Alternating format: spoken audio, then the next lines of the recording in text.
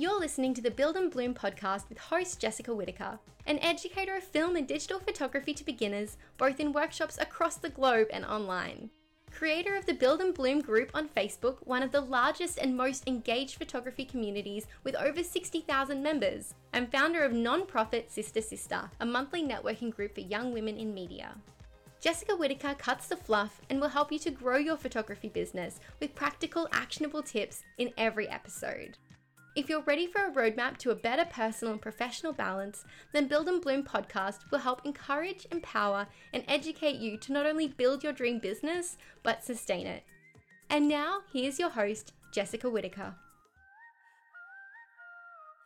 This podcast episode is brought to you by my Business Basics class. I teach you the 8 essential steps to get your business legal and legit so you can watch it bloom. You'll learn the basics of what is an LLC and the first steps to opening one up, opening a business bank account, how to find an accountant, what is bookkeeping and how can you do it yourself to save some money, what contracts and legal documents to consider and where you can buy them, the starting point for saving for your retirement, how to find a financial advisor, and where to start looking for business insurance. When you avoid getting all these ducks in a row, you are risking getting sued, paying more in taxes, and missing out on turning your income into more money. Head to jessicawhitaker.co/businessbasics to enroll. Hey photographer, Jessica Whitaker here, and welcome back to the Build and Bloom Photography podcast. This episode, I am sharing with you ways to absolutely crush your mini sessions for this holiday season. For quick reference, I have compiled everything into a free PDF download that you can grab so you don't have to revisit this episode. You can go to jessicawhitaker.co/mini. I'll also have it linked in the description of this episode. If you pop over to wherever you're listening, it will be at the very top of the description box. So again, that's jessicawhitaker.co/mini. Now we're going to do things a little bit differently in this episode because I have already created a very detailed, informative YouTube video on this subject. I'm going to take that audio file and pop it in here for the podcast. So if you prefer podcast over video, here you go. Now, because this is a YouTube video, you're going to hear me using some verbiage that is for video format, such as click the link in the description box below or here on the screen. But all you really need to know is jessicawhitaker.co/mini, and it's going to be that free PDF. It's totally free. There's no strings attached. I just wanted to make a accessible reference so that you didn't have to revisit the podcast or the video to access all of the information. And especially if you're driving or multitasking, as we usually do with podcasts, you don't need to worry about taking any notes because it's all at jessicawhitaker.co/mini. Without further ado, let's get into the episode. Let's talk about before mini sessions. So you want to make your complete workflow from start to delivery as seamless and as automated as possible. And that starts out by making the booking process really quick and easy. To begin, creating a dedicated page on your website, on your Squarespace website, that is all about the mini session information and then directly booking with you. Of course, you want to have the pricing and what kind of setup you're going to do, which we'll talk about actually in a minute. But I want you to take it one step further and create a contact form that is just dedicated to mini session clients. And within Squarespace, you can do this whether it's through their own custom forms or if you're using a third-party website like Honeybook. It's not going to be the same form that your standard sessions fill out. So it makes it easier for organization. Now, here's another idea along that same vein if you are okay with having people book before you actually have any correspondence with them, and that would be to have an Acuity or Candidly calendar integrated as a widget on your website. I use Candidly and I pay a little bit extra from their free plan to be able to have people actually put down a deposit when they go to book their time slot. Whether it's Candidly or whatever other program you want to use for the calendar scheduling, you can make all the time slots available with wiggle room in between, which is one of my other tips I'll talk about in a minute. And people are able to choose a time slot, fill out their information like their first, last name, and email address, and then you can have, I believe with Candidly, like a PayPal or a credit card that's put down that they pay for, and that would be the deposit. So then the next step would be you then take their information and put them into your workflow. So whether that's HoneyBook or another software, and create an invoice that would just be the remaining amount they have to pay and then the contract. I would really recommend that to speed up the actual booking process significantly, especially if you know that the majority of your clients who will be booking a mini session are returning clients. With that being said, my next tip would be to create a simple and sweet email sequence. I would suggest an email sequence of 3 at minimum emails that are gonna go out to your client after they put their deposit down and schedule with you. And these would be emails that are outside of sending the contract and the invoice. They would just contain information about the mini shoot. It will be redundant because most of the information is already on the website, but it's just a little extra organization. Maybe you're gonna do a second email that goes out just telling them how excited you are for the photo shoot and sharing some outfit example ideas that you pull from your blog post or gallery pages on your website. And then the final email can go out the night before. That is just reminding them exactly where to park, what the location is. I wouldn't spend too much time overthinking these emails. My last tip for before your mini session is to create a shot list. Clients are typically looking for very classic imagery that they can put on their holiday card. Just stick to some really beautiful classic imagery and then add those more creative shots if you have additional time. I have 5 tips for during this session. So number 1 is when it comes to choosing your location, you want to have 2 things in mind. Number 1 is if it has cell reception, and number 2, if it has readily available parking. Let's talk about locations on a private property. So you might have seen photographers who do really cute mini sessions at a pumpkin patch or a Christmas tree farm, and maybe that's something that you want to do. However, you can't just go onto the Christmas tree farm and do a photo shoot. You need to contact the location beforehand and make sure that it's all right. I want you to go above and beyond tagging the location, both their Instagram username and then also just the location tag in your promotional materials and then also in your posts later that you share. This will help you build an amazing relationship with the venue. Ask them where they prefer that you be and also where clients should park. If you live anywhere like I do in the Pacific Northwest, weather can be unpredictable. It can be cold and famously very rainy here in Seattle. So if you live in an area like that, I would highly suggest you looking into renting a photography studio for your mini session. This definitely might change your pricing structure, but there is something to be said about having consistent lighting in the photography studio, a warm, dry location,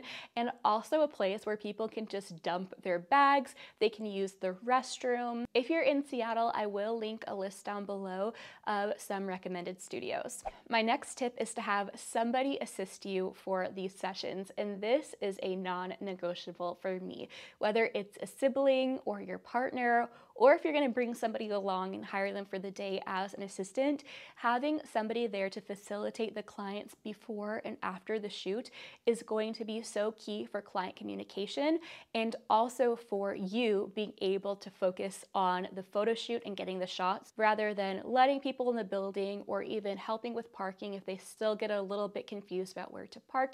Even though we're going to try to avoid this by having this all up front in your email communication, having somebody there to help out is huge, and this is part of what makes your photo shoot run smoothly the day of. And speaking of having things run smoothly, be sure to have at least 15 minutes of buffer room between the sessions to accommodate for people arriving a little bit late. This also allows you as a photographer to decompress, to eat a quick snack. A little bit of wiggle room is key. Before we move into the after, I want to remind you that I do have a free download PDF of this video written out with additional resources and links for you. It's linked down below. You can also head to this URL. When it comes to after the session, I have one main tip and then I have 2 off the cuff that I can't resist sharing. I didn't include it in the outline like a lot of the tips.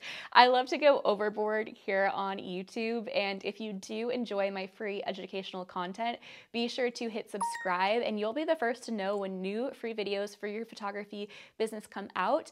And by checking out Squarespace and whenever I do sponsored content, by clicking through the links and signing up if it's something you're interested in, that helps support the free videos I make on this YouTube channel. I'm going to share the tip I've actually included last because it's controversial and a lot of people are against it right now and they're getting warmed up to it. We just don't have enough knowledge yet about it. I'm going to wait to the end so people don't click out. Let's go to my off-the-cuff tips. Include this email in that email sequence we talked about earlier for before the session, is to have an email go out afterwards. Write an email that's just a little thank you and also a reminder of when they're going to receive the images and how they're going to get the images, which goes into my next tip, which would be delivering them on a website like Pixieset or PicTime, where it's going to be a gallery format. If you don't want to spend any money at all, you're just beginning out in your business, an amazing free way to send files that is nice and professional and doesn't compress the size at all would be WeTransfer.com.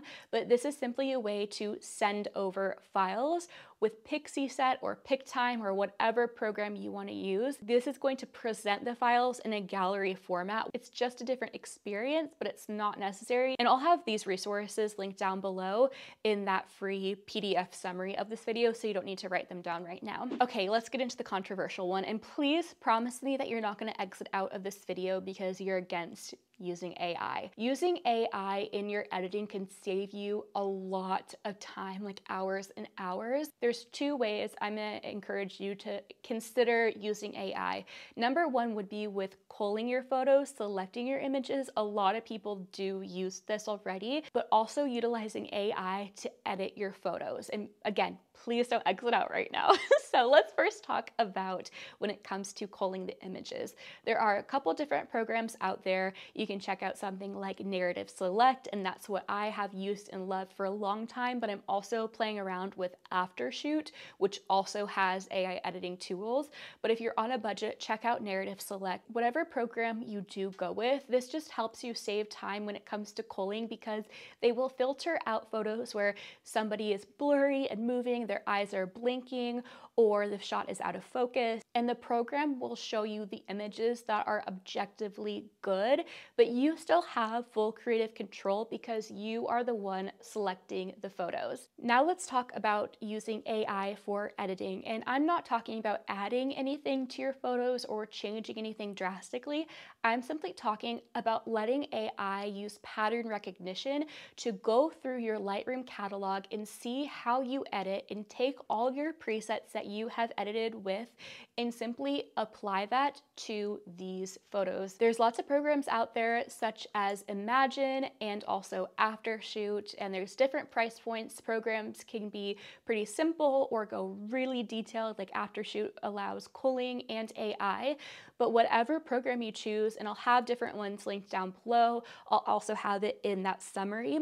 What it essentially is pattern recognition. Like I said, I know I'm repeating myself, but what you do is you're just gonna upload your Lightroom catalog or the images that you want the software to learn how you edited, and then it's able to make predictions and apply that same look, ideally, onto the images that you want it to edit. That you already import your photos into Lightroom, you let it know this is the folder from my catalog, and then it's simply gonna repeat the pattern. And the program's AI becomes smarter and smarter the more that you use them. So if you find for the first time you're not super happy with the images, you can make tweaks and then re-upload that to the program, and then it's going to learn as you go along how you edit. My two non-negotiables for mini sessions would be number one, to have somebody there to assist you, even if that's a sibling, a parent, a friend, a partner. And number two, having an efficient workflow for before and after